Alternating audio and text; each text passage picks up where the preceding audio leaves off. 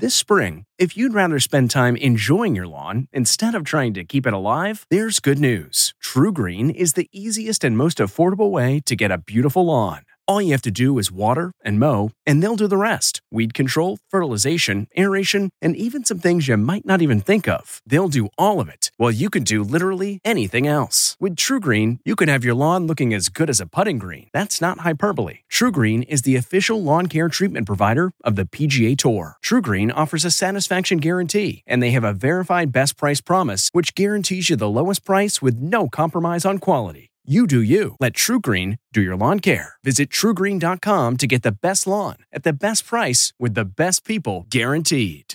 This episode is brought in part to you by Audible, your go-to destination for thrilling audio entertainment. Whether you're looking for a hair-raising experience to enjoy while you're on the move or eager to dive into sinister and shocking tales, Audible has an exclusive collection of thrillers from best-selling authors that will keep you on the edge of your seat. Like James Patterson's first audio-only thriller, The Coldest Case. Experience stories like never before, where every chilling detail is brought to life by captivating sound design. Plus, as an Audible member, choose one title a month to make yours forever. And now, new members can try Audible free for 30 days. Just visit audible.com/WonderyPod or text WonderyPod to 500-500. That's audible.com/WonderyPod or text WonderyPod to 500-500. Rakuten's Big Give Week is back with 15% cash back. It's a festival of savings at hundreds of stores, including Doc Martens, Ninja Kitchen, and Hotels.com. Prep for summer and save big on beauty, travel, electronics, and more. It's one of Rakuten's biggest cash back events, and it's on May 6th through May 13th. Join today for free and get an extra 10% cash back boost. Go to Rakuten.com or download the Rakuten app today. That's RAKUTEN. Shoppers get it.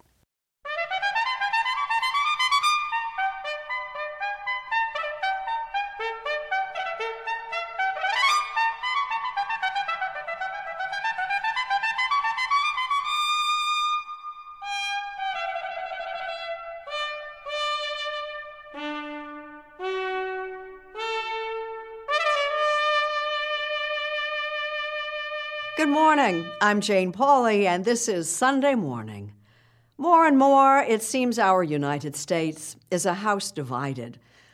The national fabric torn by partisan politics, race, even our response to a deadly pandemic. But there's another far more personal rift that can separate us. Family feuds, bitter quarrels that can tear households apart, sometimes for good. Susan Spencer this morning looks at family feuds. And then a story straight out of the history books from our Seth Doan. Holding a long lance, this knight on horseback gallops toward the target and carries on a centuries-old tradition. These games reminds us our roots, our medieval roots. And yet still today, they transform and transfix the Tuscan town of Arezzo. Coming up on Sunday Morning, a trip back in time. For almost as long as TV has been in our living rooms, The Price is Right has been there too. Lee Cowan looks at one of America's favorite game shows as it hits the half-century mark. Come on down! Celebrating 50 years of anything is a milestone, but lasting 50 years on TV is as rare as it comes. Like everything's the same, but it's not. You got it! $10,000! A golden anniversary for a show whose price has always been right. Ahead on Sunday Morning. Tonight is Broadway's big night. The Tony Awards are back here on CBS after a year off because of COVID. Maurice Dubois will be talking with Adrienne Warren, who's been nominated for her portrayal of Tina Turner and the challenges of playing a living legend. We'll keep on turning, turning, round and keep on burning. When Adrienne Warren asked Tina Turner how she should portray her on Broadway, The rock star said, "Find my essence." What is the essence? What does that mean? The essence of Tina is fire, it's ferocity, it's resilience.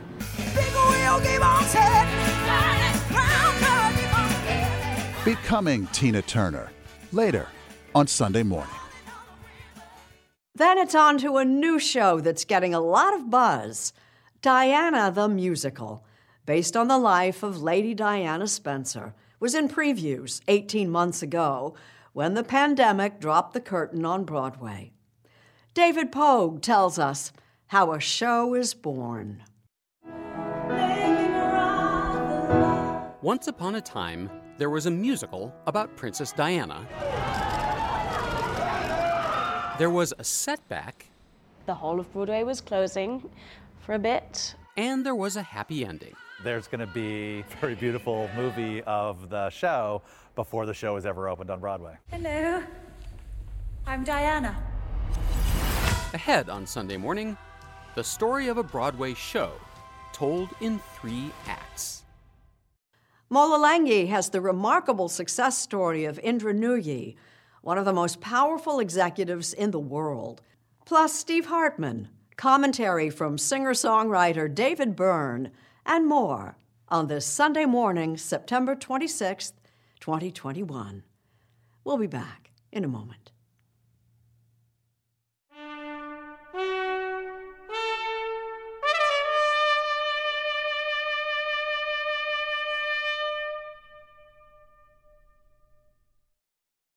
Family ties. There may be no stronger bond, but as Susan Spencer tells us, when that bond is broken, the pain can be everlasting. Don't say it till you mean it, for real. Nashville musician Whit Hill doesn't typically write songs about her mother, but there is a trace of her mom in every note she plays. You described having some sort of psychic pull toward her. What does that mean? I remember telling her when I was a little child, I said, "Mom, we are connected by a silver band. There is a silver band of love between us." I don't know what I'm... That silver band of love snapped when Whit became pregnant at 22. She turned to me and she said, "Get it taken care of." And that was a knife to the heart. And I said, "No, I'm going to have this baby and it's going to be okay, Mom. It's going to be okay." And then she said, "Well, then there can be nothing more between us." When she said those words, which must have been devastating, did you for 1 second think that this was going to be the literal truth? No. But it was. Whit's mother cut off all contact with her daughter for 4 decades. Did you make an effort to get in touch with her? I wrote to her regularly for many years. "Mom, the door's still open on my end. I miss you. Sometimes it's not too painful anymore, but I'd be willing to make all the necessary adjustments if you say the word." Scores of letters like that one from 1985 all went unanswered. When people would ask you about your mother, what would you say? I would say, "It's a sad story, but we used to be very close, and I have been disowned." I think when a family member walks away, it's almost more painful than if they died. Jade Wu is a clinical psychologist at Duke University School of Medicine who has written about these broken relationships. This is one of the deepest types of human hurts that we can have. These are the things that we regret on our deathbed. These are the things we spend sleepless nights thinking about. And it's something that happens more often than you might guess. This is a problem that affects everyone in our country and cuts across a lot of divides. Professor Carl Pillemer is a Cornell University family sociologist. His new research is an eye-opening look at just how prevalent family estrangements are. I was absolutely stunned to find that 27% of Americans report that they are currently in an estrangement, and that would translate to close to 70 million people. That's unbelievable. It is an extraordinary, almost epidemic level problem. Sometimes the problem becomes a spectacle, from the feuding royals to famous Hollywood stars. It's horrible to have to do this. To the siblings of an Arizona congressman who last year campaigned against their own brother. But most family estrangements go unacknowledged by the outside world. People are willing to talk about all kinds of things, but they really clam up if they're asked to talk about estrangement in families. Over and over, we heard from our respondents that they feel shame, they feel guilt, they feel stigmatized when they tell someone that they haven't seen their son in 10 years. They imagine a cartoon bubble over the other person's head saying, "What's wrong with you?" And often that's the case. Professor Pillemer hopes his recent book will change all that. What are the primary causes of it? If someone could tell you the exact causes of a problem as complex as estrangement, they should probably win a Nobel Prize or the equivalent. A strong risk factor for becoming estranged is very divergent values about religion, about lifestyle, about other issues. My mother had a very different outlook on things than I did. It was just a different generation. Pat Wazaloo never will forget the lunch she had with her mother in 1982. They started talking about unmarried couples living together. I just said very conversationally, I have several friends who lived together before getting married and they're doing just fine. And in the middle of this restaurant, she blew up as badly as I've ever seen it in my life. Her mother, who was known for such rages, stormed out of the restaurant. For Pat, that was it. I said, I am never going to speak to you again. You meant it from that moment on, literally. I meant it. I was like, I am not going to put up with this again. Such family breakups, Professor Pillemer says, seem to be on the rise in the U.S. The bonds of obligation that might have affected our parents. You stick in this because it's family and blood is thicker than water. That's something that's changed, especially for a lot of young people. I think in America, we have a sense of needing more boundaries and more distance. And that distance is often a bridge too far. According to a recent CBS News poll, 4 out of 10 people who have fallen out with family members say they have never reconciled. Still, psychologist Jade Wu says, don't give up hope. You may feel like you will never approve of your son's partner. You may never approve of your daughter's career. You may never understand what transgender means, for example. But the whole point is that you need to hear their side of the story. And if you can listen with empathy, and even if you don't immediately agree, you can still say, I hear you. I can see how deeply I hurt you. That is a huge, huge step towards healing. For Pat Wazaloo, reconciliation came after a year of silence. Out of the blue, her mother called and apologized. What did it mean to you to have reconciled with her before she died? Oh, it was really important. It was really important. I literally don't know how I would have felt if I had never spoken to her again and then I heard that she had passed away. If you think I've conveniently lost my memory of you, you're wrong. But for Whit Hill, there was no happy ending.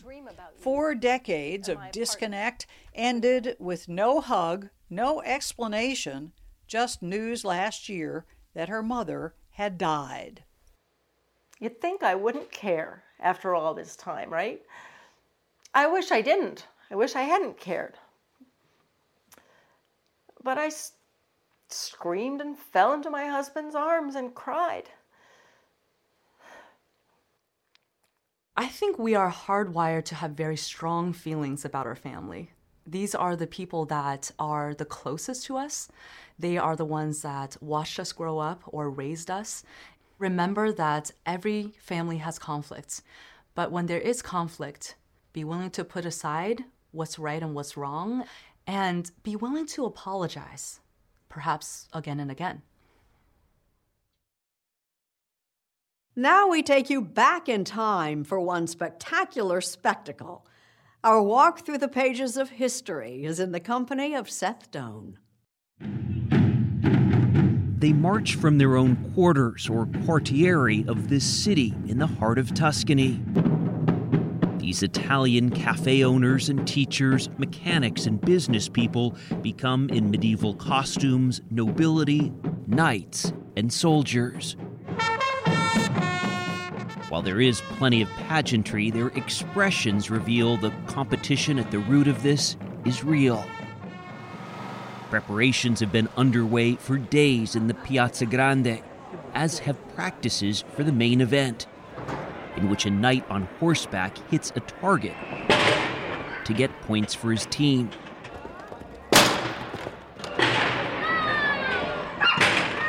This spectacle, known as the Giostra del Saracino, dates back to the Middle Ages.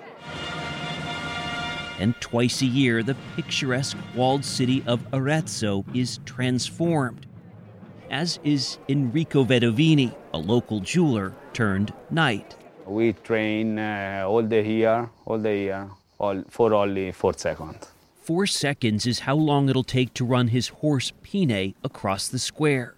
Giulio, sotto pancia. We met at Vedovini's farm as he prepared for his 40th Saracino joust. That's a lot of jousts. But the pressure is the same. He's helped his team win 12 times, making him something of a local celebrity. Every day, everybody, you make Saracino, you make this. People recognize you. Yes, every time. And this I don't like too much. You don't like it? Not too much. This uncharacteristically humble knight says tourists only see the Saracino with their eyes, whereas locals, he says, feel it in their hearts. We have this game in our bloods. In your blood? Yes. These games reminds us our roots, our medieval roots. Historian Fabiana Peruzzi grew up in this ancient city. With everyone dressed up in these old costumes, for a while it seems the people actually match the backdrop. Yes, also it seems to be back in time. Back to a time when Tuscan cities were fighting both each other and foreign forces. The Saracino, Peruzzi explains, was a sort of war game. During times of peace, knights needed to train to keep in shape. So the best way to do this was through these war games. And the town would come out to watch? Yes, of course. There were a very important event. These games, a sort of twist on a joust with the prize a golden lance, have become a citywide obsession. Divisions are clear and color-coded. Are you wearing green for a reason? No, actually, my district is the yellow and blue one. You can't wear green today. Yeah. That shade of green is tied to a team with 36 golden lances in its museum. We won these. Green and white are the only colors team manager Saverio Cristini would wear on these days, supporting his quarter, Sant'Andrea. In my family, a part is to Sant'Andrea, another part to Porta Crucifera, that are enemy. In fact, during this period, with my mom, that is from Porta Crucifera, Mom, today I won't talk with you, okay? Are you serious? Yeah. Just outside the museum, the team was fueling up its fans, preparing aperitivo and a 3-course meal for 700 people. It's part of yet another tradition, the pre-joust meal. Here, green and white was everywhere, including the nail polish on Laura Bori, who told us there was a division in her family too. Her sisters would never come to this dinner featuring Sant'Andrea's knight, Enrico Vedovini. The next morning on the big day, the teams paraded through town and were blessed by the bishop.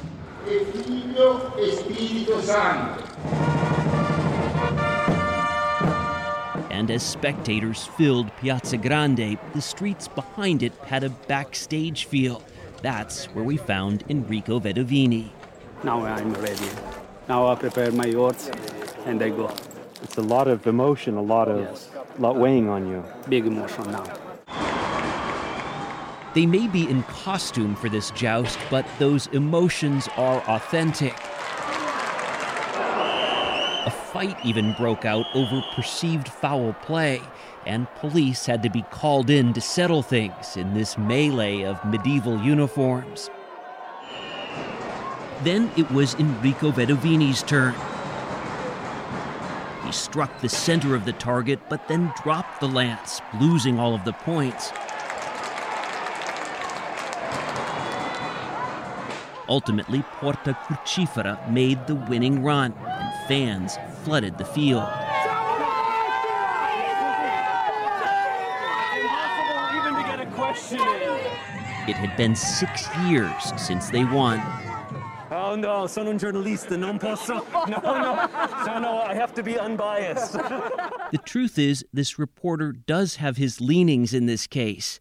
After all, I'm married into a family from Arezzo, which is also divided.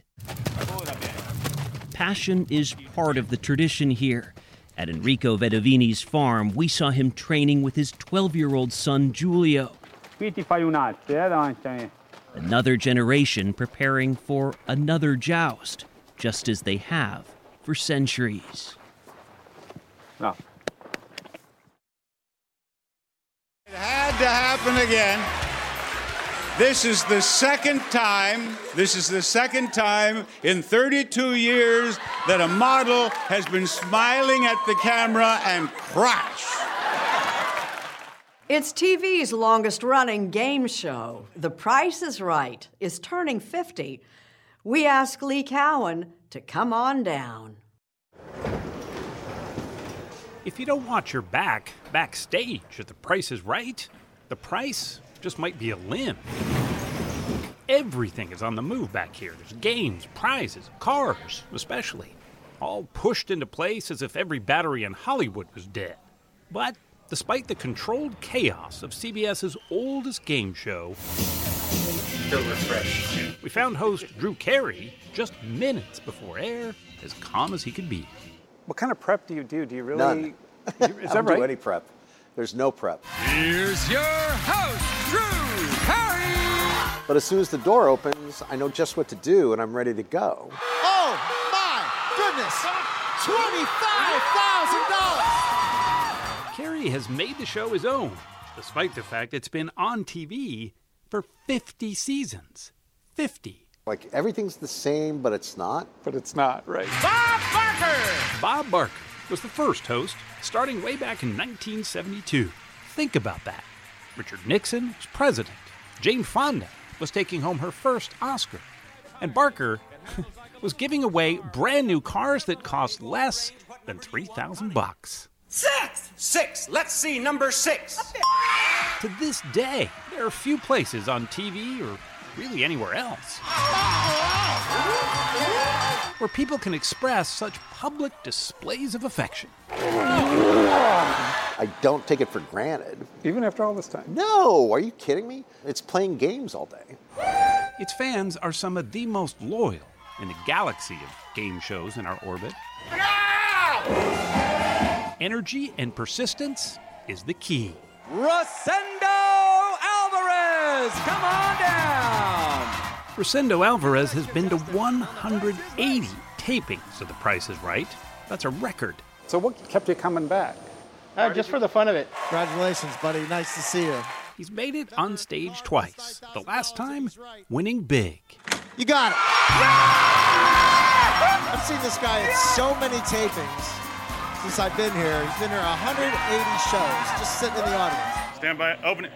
That's part of The Price is Right's charm. Unlike reality TV, few here really root for anyone to lose. Get it.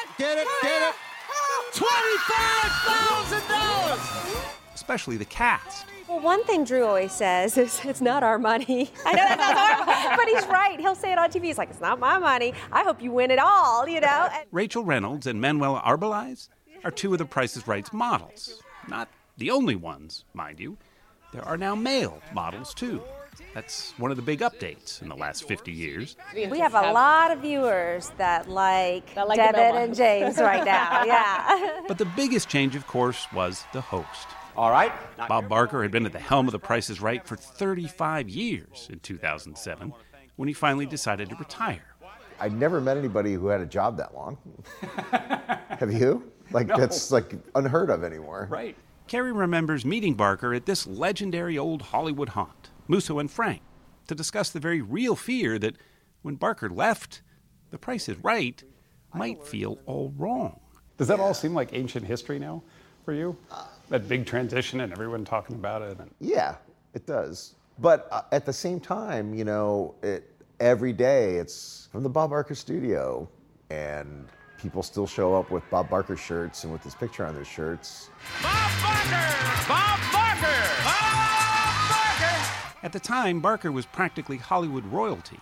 Carrie was a blue-collar comic from Cleveland. A brand new car! Getting paid to give away prizes that growing up he could never imagine affording is still a little surreal. When you're a guy in Cleveland that's just a regular guy, you can only dream of so much, realistically. Nobody in my neighborhood had a lot of money. If anybody ever said they got a new car, you would say, oh yeah, what year is it? Carrie has always been funny on the outside, ever since he was a kid. And when I was younger, I would memorize joke books. 2,000 insults for all occasions was one of the big ones that I had. But he was struggling on the inside. The self-described nerd as a teen, he says he was plagued with self-doubt and unworthiness. I had 2 suicide attempts when I was younger, when I was like 18. And I was like really depressed and lost, and I didn't know what I wanted to do with myself. Even in junior high, I would walk through the hall, and instead of saying, excuse me, I would say, I'm sorry. Sorry. Like I was sorry for existing. He dropped out of college and joined the Marine Reserves. And when I was in boot camp, I was so excited to be part of a thing, you know, and I got a lot of pride back into myself, and they could yell all they wanted. I didn't care. I was just so happy to be part of this, like I was part of this big thing, and I was doing it. Would you welcome Drew Carey? His later successes are well documented. Johnny Carson made him a stand-up standout. I'm the only one that still looks like his graduation picture, though, so I'm pretty happy. I know it's funny and everything, I just don't think looking like this is worth that one joke. But anyway, 9 seasons of The Drew Carey Show made him a sitcom sensation. Man, Chuck, I really got to thank you for letting me in your carpool like this. Although it is kind of rude you haven't introduced me to your girlfriend. Why do you think that show lasted as long as it did? Oh, man. Mismanagement at ABC. Christmas hoedown.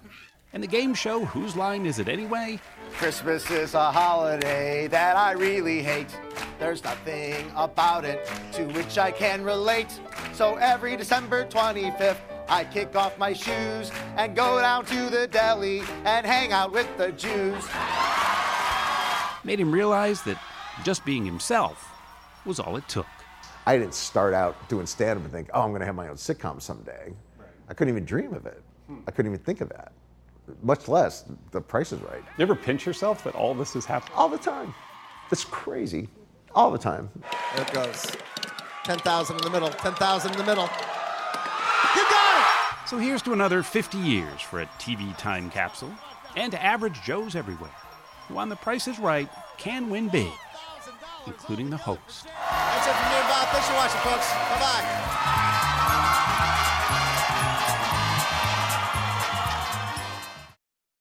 From Steve Hartman, a story on the care and feeding of Louisiana linemen. After Hurricane Ida, linemen from across the country came here to southern Louisiana to restore power and found an angel in the flood. Hot lunch! A woman actually named Angel Flood. We got gumbo, y'all! I just knew it from the beginning. I was like, we've got to feed these people.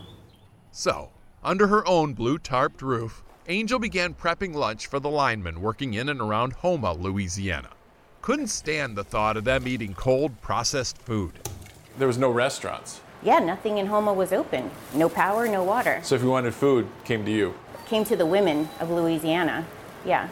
And that's the thing. Somebody's here. It's not just Angel. Come in. Not by a long shot. Good morning, we turning and burning. Turning and burning.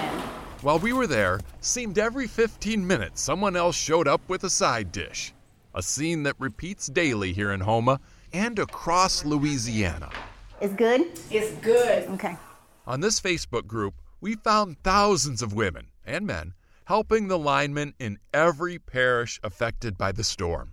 They've been preparing meals offering rooms, even doing laundry. It's like checking your chickens and you got an egg. Angel tells the men to leave their dirty clothes on the porch and has them fluffed and folded by morning. Thank you. You're welcome. For linemen like Jared Colley of Winter Garden, Florida, Gumbo, this treatment is unbelievable. potato salad. They have been an absolute godsend to us. Y'all want drinks? I've been on a lot of storms. I've been doing this for quite some time. We've never been treated this good before. Not like this. That's pretty cool. But Angel says it's the least she can do. Keep working hard. These guys put in 16-hour days, 7 days a week, away from their families. We love y'all. And in talking to them, Angel has learned it's rarely about the money. It's about duty. If you're a lineman and you don't take a call to go on storm, is what they call it, it's like being in the Army and turning down deployment. So in Louisiana, they're now recognizing linemen for the heroes that they are. They're helping us to rebuild the community that we love so much. And that's how you restore the power of gratitude. Looking to instantly upgrade your Mother's Day gift from typical to meaningful? Shop Etsy. Get up to 30% off well-crafted and personalized gifts from participating shops until May 12th. This year, embrace your creative side. You know, the side your mom gave you. And shop Etsy for custom jewelry, style pieces, home decor, and extra special items she'll adore. Need something original and affordable for Mother's Day? Etsy has it. Shop until May 12th for up to 30% off gifts for mom. Terms apply.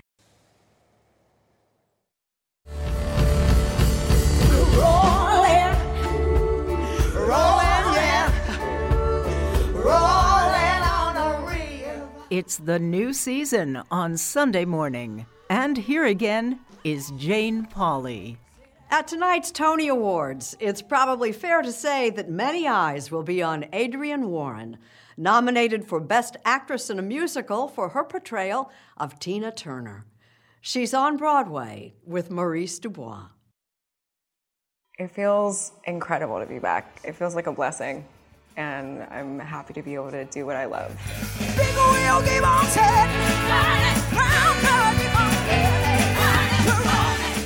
What Adrienne Warren loves is performing in a theater filled with people and portraying one of rock and roll's biggest stars in the reopening Broadway show, Tina, the Tina Turner Musical.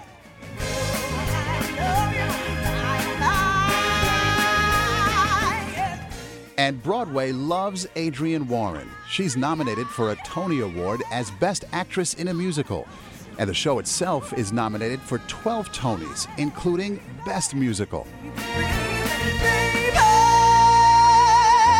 Did you forget stuff? Yes, yeah.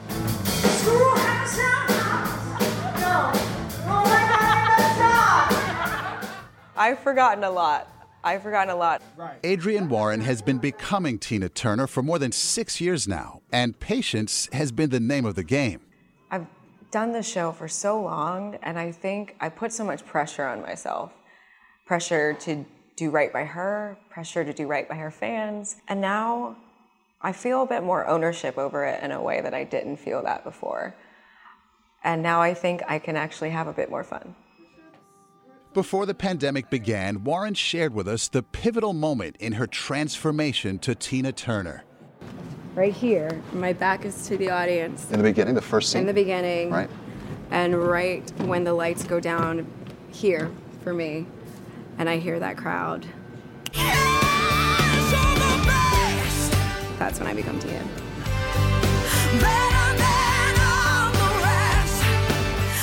The musical tells the turbulent story of Tina Turner's life, from her difficult childhood in Nutbush, Tennessee, to her discovery and horrific treatment by her husband and producer, Ike Turner.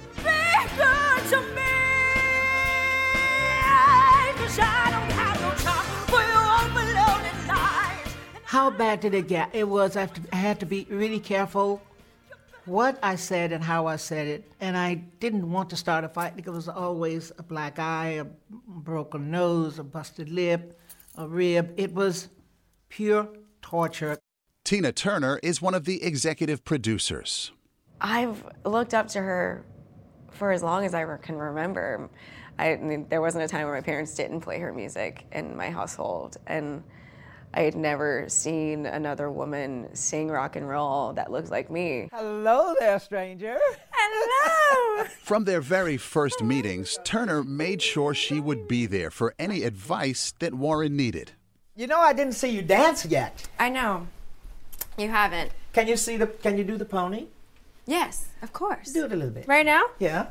You know, from the beginning, she asked our producer, she said, let Adrienne come and sit with me and tell her she can ask me anything she wants. And I thought, what? You do it from the foot, not from your shoulders. And then when you go faster and faster and faster, and then your head goes with it. One of the first things she said to me is, there are no shortcuts to hard work. And I thought, oh, well, I don't really know what she means by that, but now I do. Is it all or nothing? Turner says she told Warren, don't try to be me, find my essence. We'll keep on turning, turning, round, and keep on burning, burning, burning. And in order to find that essence, Adrienne Warren turned to video of Turner's classic performances. How does her body move when she's just grooving? Her hands are often always here. They're often a little loose, but she makes points and points at things and points at the audience. And Warren says she was shocked by something else. There are a lot of videos that you can look back and you can actually see bruises on her. She would say, Adrienne, you see that under my eye there? He had just punched me in the face before. Really? And she tried to cover it up with makeup.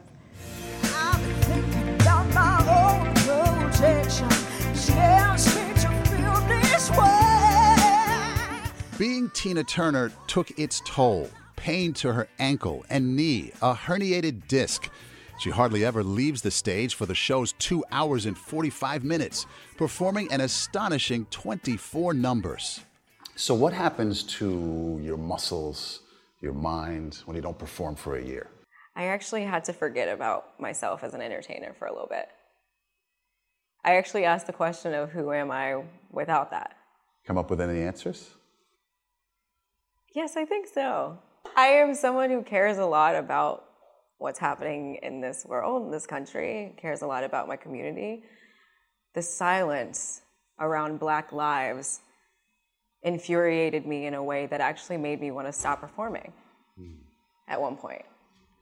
Broadway was silent about my life and about whether or not it matters. We were having to ask permission to be seen as equal. And the industry didn't really acknowledge us for years, until now. Which explains why she'll walk off with a special Tony tonight for her work with the Broadway Advocacy Coalition, a group Adrienne Warren co-founded 5 years ago to combat racism. So ultimately, in your mind, what does social justice look like when it comes to the theater? It looks like you and I, as theater owners. It looks like you and I, as producers.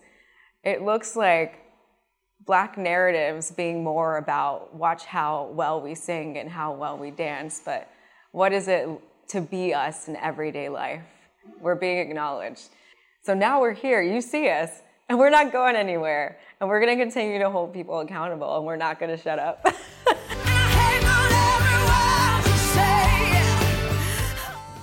In my journey of learning how to be Tina, somewhere in there I've been able to find myself.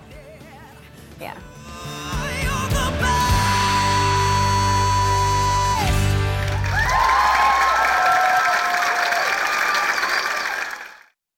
Curtain going up on Broadway, a momentous time we've been waiting for. We have thoughts from singer-songwriter David Byrne. I've been a performer all my life. At some point in my life, I realized that these experiences changed me as a person. I realized this was a collective kind of ritual going on that was healing for me.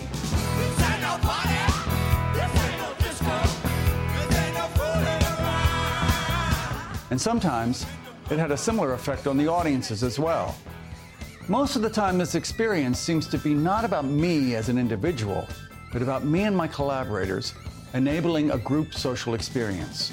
We act as a catalyst, an enabler of a moment that lets everyone experience something that allows them to transcend themselves for a moment. Becoming part of a larger group than just I is a wonderful experience.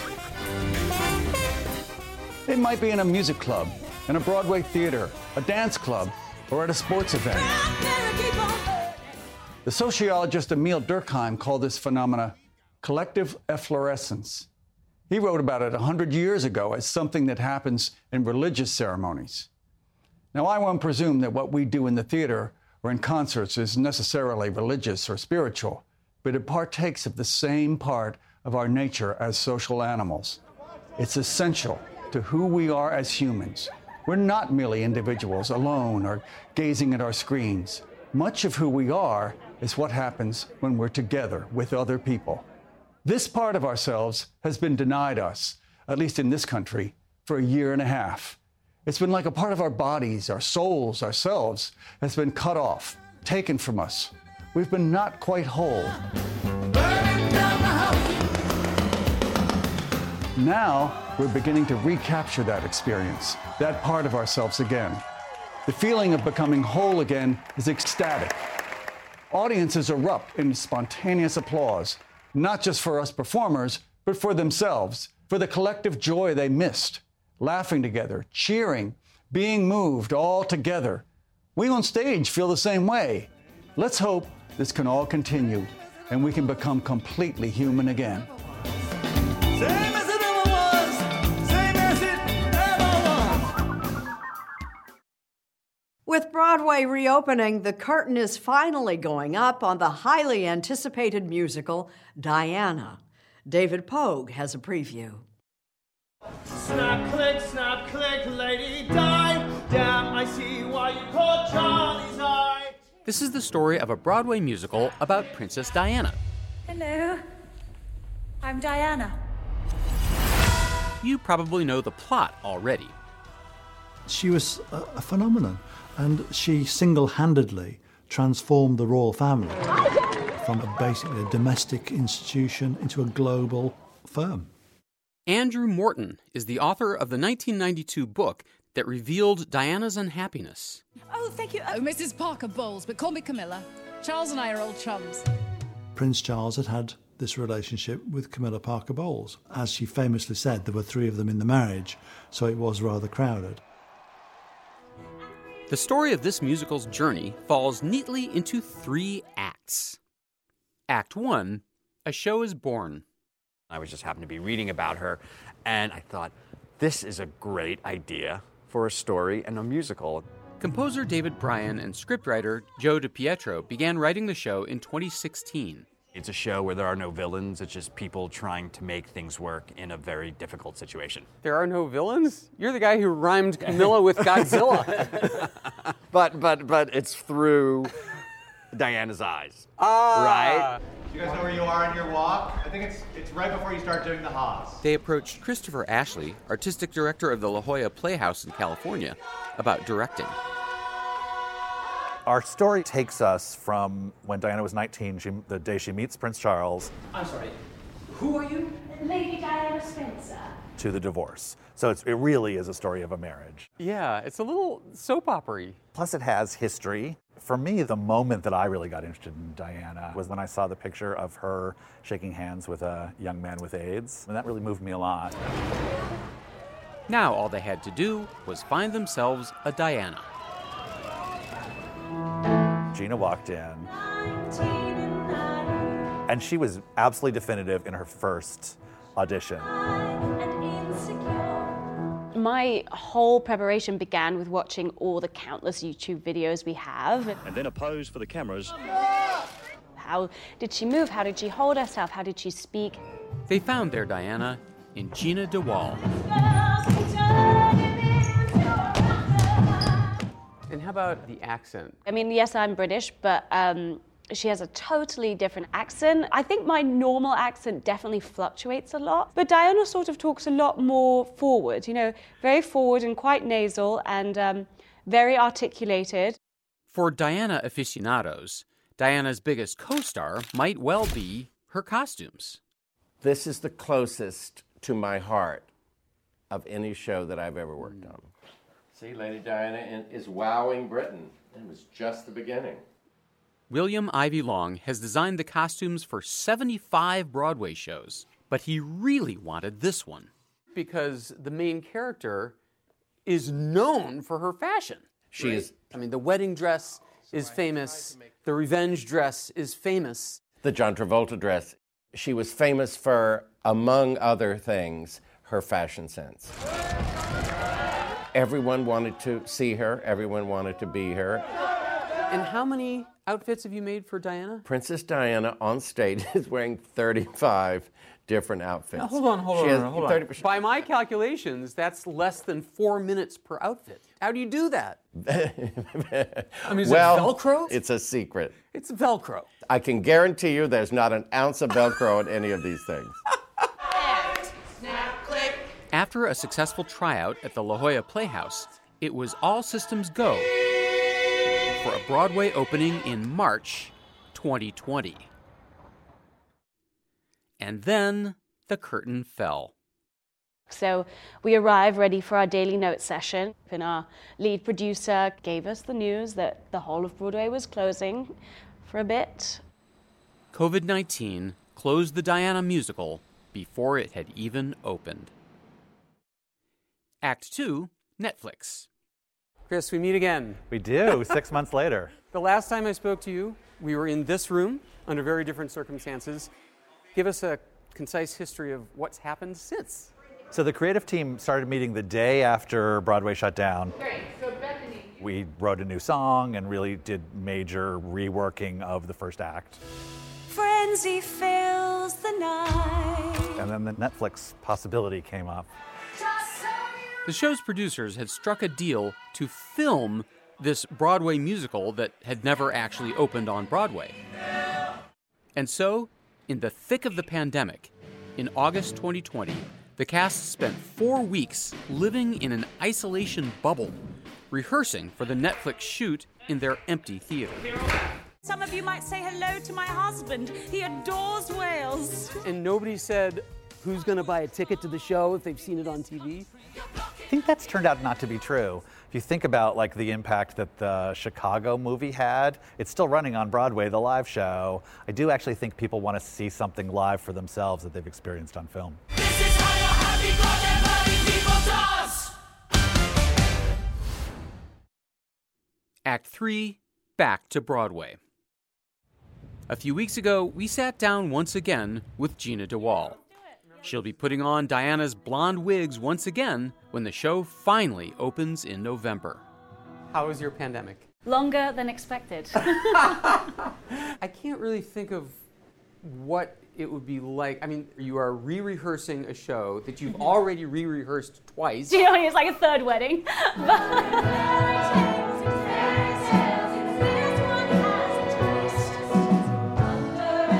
At this moment, you've been with the show for 5 years. You still don't know if it's a hit. We really don't.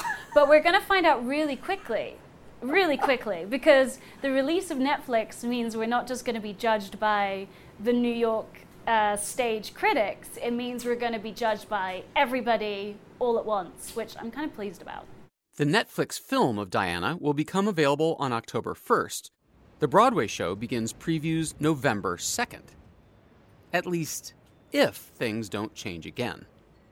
Now, I hate to be that guy, but right now, the story has a nice 3-act structure. Show meets Broadway, show loses Broadway, show gets Broadway. Yes. But this Delta variant... I know. Is there any worry? Well, of course there's worry. I mean, how could you not be worried? But that is just the nature of being an artist. You have to sort of surrender and have faith. She embodies the American dream, rising from humble beginnings to become a Fortune 500 CEO. She's also struggled with every working mother's dilemma, juggling career and family. Correspondent Mola Lenghi talks with PepsiCo's Indra Nooyi. You've got an incredible collection here. Indra Nooyi's office in Greenwich, Connecticut Lionel Richie signed my 12-string. Looks like a shrine to rock and roll. But this one is the one I love the most. Blake Shelton signed it. In fact, Nui, the former CEO of PepsiCo, one of the most iconic brands in the world, was something of a rock star herself in her native India. I was in an all-girls rock band when I was in high school. Remember, I was in a Catholic school, so songs that were appropriate to those nuns, but they were good songs. The nuns picked the band name? Nuns picked the name Logarithms, because we were studying logarithm tables. Nothing says rock and roll like nuns picking your name, your band name. Nui went on to become a rock star in the corporate world. Tapped to lead PepsiCo in 2006, she was one of only a handful of female CEOs at Fortune 500 companies. In 2018, when I retired as CEO of the Fortune 500, out of 500 companies, there were 41 women CEOs. Now you can read it as great progress from 0 to 41, or you can say in 25 years, we moved from 0% to about 8.5%. Is that progress? Yes and no. Though technically retired, she's still hard at work, trying to improve not just one company, but all companies. How? Well, simple, really. More women. Women are 50% of the population. Women get more college degrees than men. They're 70% of high school valedictorians. They are overrepresented in professional schools. But at some point, their career paths derail. Today, women account for roughly a quarter of senior leadership jobs. Nui takes aim at this disparity in a new memoir chronicling her, self-admittedly, improbable rise to becoming, as Fortune magazine described, one of the most powerful women in the world. Do you consider your time as CEO of PepsiCo a success? I'd say it was a pretty good success. Did bold things, did transformational things, did things that people at that time criticized me for, but now call it prescient. She pushed the more than 100-year-old company to put families first by focusing on challenges facing women in the workplace, offering generous paid family leave and help with childcare. The biological clock and the career clock are in conflict. Some people are delaying childbirth for many, many years, freezing their eggs or just not having children at all. Others are saying, I can't keep working. I can't go through this rat race. So my point is, we've got to make it less of a rat race. That's one thing. Her ideas on family are rooted in her own experience, one that began in a strict but loving multi-generational home in Chennai, India. A family that believed the girls should be allowed to soar as much as the boys made a huge difference. Huge difference. In 1978, Nui was accepted into Yale Business School, so off to America she went, some 8,000 miles from everything she had ever known. One of the few women and even fewer minorities in her class, she arrived on campus to a rude awakening. Nobody's smiling to welcome you. I'm like, oh my God, what have I done? And I'm starving. How do I get food? I go to the grocery store. Ultimately, I bought a loaf of bread, a tomato, and some potato chips. And I ate it crying, saying, what have I done? Turns out she knew exactly what she was doing. Nui graduated, got married to her husband Raj, and had 2 daughters, Preeta and Tara, all while working more than full-time, eventually landing a job at PepsiCo and climbing the corporate ladder. In 2000, she was appointed president of the company. She rushed home to tell her family the news, but was quickly humbled by her mother. She said, I don't care if you're president or on the board. I don't even know what that means, but let me just tell you, when you walk in this door, you're a mother, you're a wife, you're a daughter, you're a daughter-in-law. That's all you are in this house, so please do me a favor, just leave that crown in the garage. She says it was a critical life lesson. That's why I always say work and life is not a balance, it's a juggling act. And how you juggle this every day is the big challenge. It's a skill we have to develop. Look, trade-offs are part of everybody's life. Being a mom, being an executive, how do I be the best at everything, are painful, emotional trade-offs. So I think back at some of those and there is hurt. I feel pain, I feel a loss. This one was great. It said, Dear Mom, happy anniversary. While she has forgiven herself, you may be a little grouch, but for a mother, you're nice. The reminders of time with family that she traded for time in the office are still present. When I found them, they were so painful and poignant and emotional, I thought I should keep them very, very carefully. These sacred artifacts are at once a mother's mementos of her children and a CEO's lesson in sacrifices made for success. Dear Mom, I really love you. I really would appreciate if you came home early Please, please, please, please, please, please. If you say yes, I love you again. You kept these things all these years. Why? I don't know. I cannot get myself to not look at them regularly. You still look at them? I look at them. Despite the tough choices, she says she has no regrets and wants the same for other women.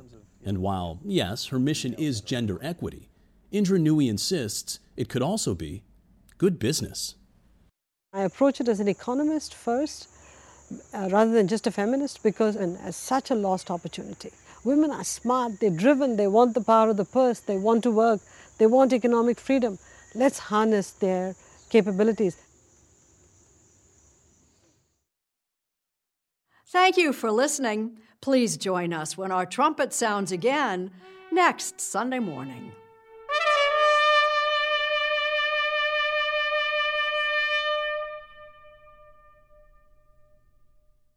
If you like CBS Sunday Morning with Jane Pauley, you can listen early and ad-free right now by joining Wondery Plus in the Wondery app or on Apple Podcasts. Prime members can listen ad-free on Amazon Music. Before you go, tell us about yourself by filling out a short survey at Wondery.com/survey.